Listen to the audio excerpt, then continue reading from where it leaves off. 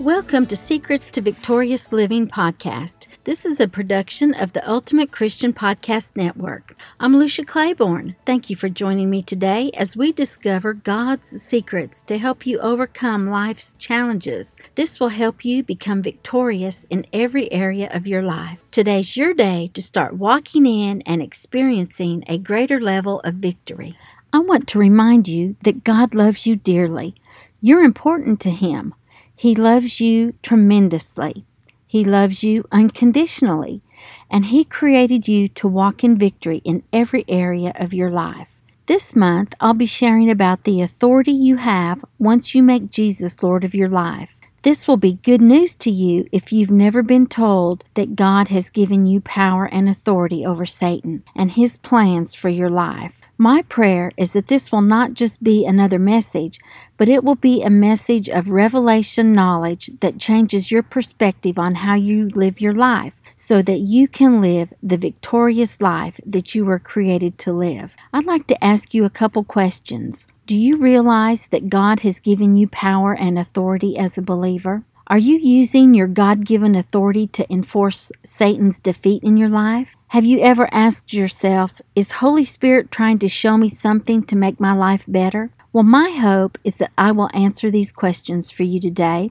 When I decided I would learn about my God-given authority, what it is, why I have it, and how to use it, I discovered that many Christians were like me. They had no idea that they have authority that they've never tapped into, or even realized that they have the ability to use authority to make their life better. So in this series, my goal is to teach you that you have authority or power over the enemy's tactics against your life, and you can enforce Satan's defeat in every area of your life. God created you to reflect His image, and as His reflection, you have His creative power on the inside of you. When you put God's word in your mouth and mix it with your faith, those words release creative power into your circumstances, which enable you to go to a higher level of victory. Just as God released creative power through His words when He spoke the world into existence, He's given you the same ability to create your world and what you need or what you want by using the words that you speak. Now, God spoke a word, and the world that didn't exist suddenly existed. In the first chapter of Genesis, in verses 1 through 3, God tells us, "In the beginning, God created the heavens and the earth. The earth was formless and void, and darkness was over the surface of the deep, and the Spirit of God was moving over the surface of the waters. Then God said, 'Let there be light,' and there was light." God spoke the word, and Holy Spirit made it come to pass. God has given you that same power to speak words to influence the outcome of your life. You can create your future with your words. Proverbs 18:21 tells us that life and death are in the power of the tongue, and they that love it shall eat the fruit thereof. All the creative power you possess is released with your words. Words of bringing life or words that bring death. When Jesus walked the earth, He demonstrated His authority by the creative power of speaking God's words. An example of this is found in Mark 4:35 through 41, when the disciples were at sea with Him and a fierce storm arose. Although Jesus said, "We are going to the other side," as He stepped into the boat, panic struck the disciples when the wind and the waves began to rock the boat. The disciples were suddenly thrust into a world that was charged with fear. At that moment, you can imagine the anxiety, the tension, the stress, and the fear that they were experiencing as they saw and expected the impending tragedy that they were facing. Have you faced or are you facing situations that stir those same type of emotions? The disciples woke Jesus. He was sleeping peacefully in the back of the boat, and they told Him of their situation. He simply stepped out onto the bow of the boat and spoke a creative word to the storm. He said, "Peace, be still. In Mark 4:39, we read that story. When Jesus spoke to the water and he spoke to the storm, Holy Spirit accomplished what he spoke, and there was peace on the water, and the wind stopped. I want to encourage you right now to take a minute and think about the storms in your life today. Are they stirring anxiety in your life? What areas of your life have storms crashed in on you? It may be strife in your home, challenges in your finances, confusion on your job. You might be racing over the countless things that you need to do. You think you don't have enough time to get them all done. Or it may be health issues in your body or sickness of a loved one. Today is your day to begin exercising your authority over these situations. Right now, I want you to open your mouth and speak to them. Call that situation by name and say, "Peace, be still." Now, did you sense a change within you or within the atmosphere of your home? This is just one example of exercising your power and your authority through your spoken words. This is the same authority that Jesus used when he spoke to the wind and the waves, and they had to obey him. It's the same authority that he used in Mark 5:41 when he went to the house where a young woman lay dead. He told all the people that were mourning to leave the house, and he said to the young lady, "Arise." At that moment, life came where there had been lifelessness. John 3:34 tells us that Jesus had the Spirit of God without measure, but we have God's Spirit with measure. When we die to our flesh and allow more of Holy Spirit to indwell us, we have a greater measure of God's Spirit on the inside of us. However, none of us experience God's Spirit without measure like Jesus did. When Jesus spoke, he spoke by the power of the limitless Holy Spirit within him. He said and did everything that Father God wanted him to say and do, and it was always by the power of Holy Spirit. He lived in total dependence upon the Spirit. However, Jesus said a peculiar thing in John 14:12 when he said, "Greater works than these shall he," that's you and me, "do, because I go unto my Father." Peter understood this delegation of power and authority rather quickly. Just days after Jesus ascended to heaven, Peter went to the temple at the hour of prayer. He saw a lame man begging, expecting to receive something from the people going into the temple. Acts 3:6 in the New Living Translation tells us, "But Peter said, I do not have any silver or gold for you, but I'll give you what I have. In the name of Jesus Christ, the Nazarene, get up and walk." Using the authority of the name of Jesus, Peter reached out his hand to the beggar and helped him to his feet. As Holy Spirit confirmed Peter's spoken words using Jesus' authority, the man leapt to his feet and he began walking and jumping, and because his legs that had once been lame since his birth, they were suddenly filled with strength and life. Then, together, they began walking and jumping and praising God, and they went into the temple. Let's look at the first book of Ephesians, as this is where the believer's authority is revealed more than any other place in the letters that Paul wrote to the churches. We're going to look at two specific prayers that Paul wrote, and these are Holy Spirit-inspired prayers that Paul prayed for the church at Ephesus. And they're prayers that you can apply to your life today. I'm going to begin reading in Ephesians 1:16 and go through verse 20.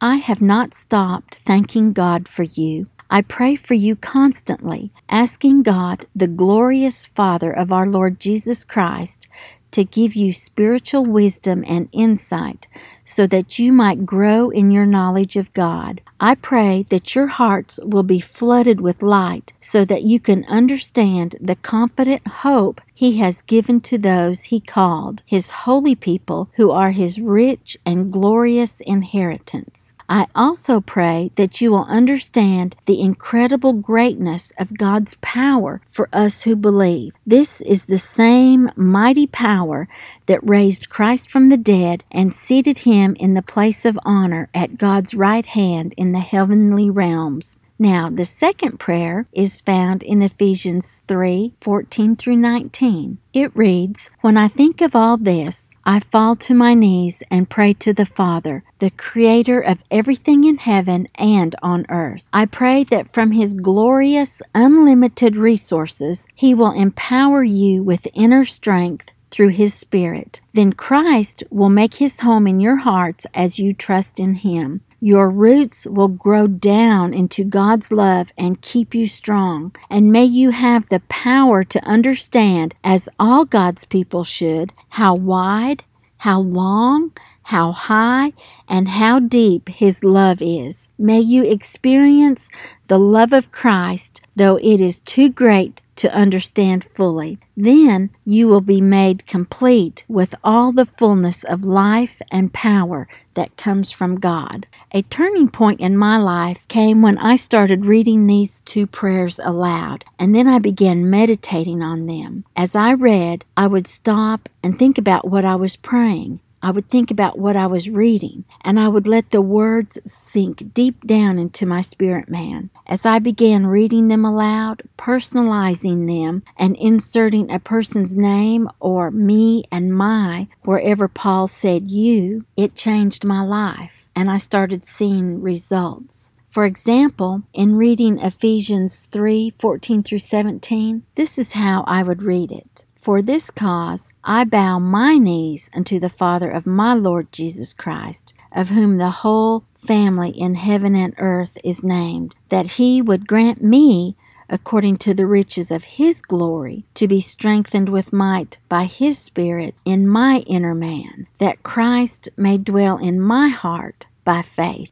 After I had been praying for the spirit of wisdom and revelation to come to me, as it states in verse 17, I began to realize that I started having a spirit of revelation that began to operate in my life. I began to see things in the Bible that I had never seen before, and the Bible began to come alive and open up to me. As I prayed these verses over my husband, he's come home from work and told me that he got answers to questions or situations that he knew it was only by the Spirit of God, the Spirit of revelation, or the Spirit of wisdom, that he had received his answer. And it's the same with me. I've received answers from God that I know are a result of praying these prayers. This is one of the best spiritual discoveries that God has revealed to me. As a Christian, you must have the spirit of wisdom and revelation of Jesus Christ and His Word if you're going to grow to spiritual maturity. The only way you receive revelation of God's Word is by the Holy Spirit as He reveals it to you spiritually. We don't receive spiritual impartation or revelation through our mind, our wills, or our emotions, or what we call our intellect. It only comes by Holy Spirit. It only comes by the Holy Spirit to our spirit, because God is the Spirit. Have you been praying for your family without seeing any results or delayed results? Well, today I want to encourage you to pray these two prayers, and I assure you that you'll see your prayers answered because you're praying according to Scripture. Let's look at Ephesians 6:12. It says, "For we wrestle not against flesh and blood, but against principalities, against powers, against the rulers of the darkness of this world, against spiritual wickedness in high places." I just want to thank God that we have authority over such evil spirits through Jesus Christ. If you don't know this, I want to tell you today that you need to grasp this realization that you have authority through the shed blood of Jesus, through His written word, and through the power of His name. Your fight with the devil should always be with the awareness that you are seated with Jesus at the right hand of Father God, which is the place of authority in the heavenly realm, and that you have authority over Satan because he's already been defeated. Jesus defeated him for you. This is the authority that you have as a born-again believer. I get really excited whenever I talk about authority because it has changed my life. It would be very presumptuous on my part to assume that if you're listening today that you are born again. So I would like to just take a minute and ask you a simple question.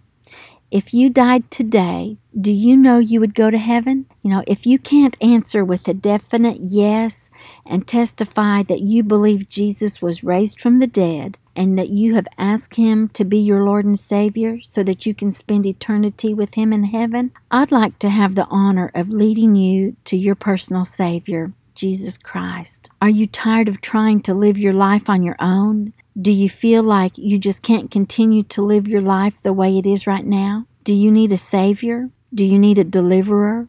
A Redeemer? Do you need a fresh start today? Then pray this prayer with me. Dear Heavenly Father, I come to you in the name of Jesus. In John 3:37, your word says, "The one who comes to me, I will by no means cast out." So I know you won't cast me out, but you will take me in. God says in Romans 10:13 that whoever calls on the name of the Lord will be saved. I am calling on your name to save me and give me eternal life with you. So I know you have saved me according to your word. You also said in Romans 10:9 and 10 that if I confess with my mouth the Lord Jesus and believe in my heart that God has raised him from the dead, that I will be saved. I am calling on you now. The word says, "For with the heart one believes unto righteousness, and with the mouth confession is made unto salvation." So, Father, I believe in my heart that Jesus Christ is the Son of God. I believe that he was raised from the dead for my justification, and I confess now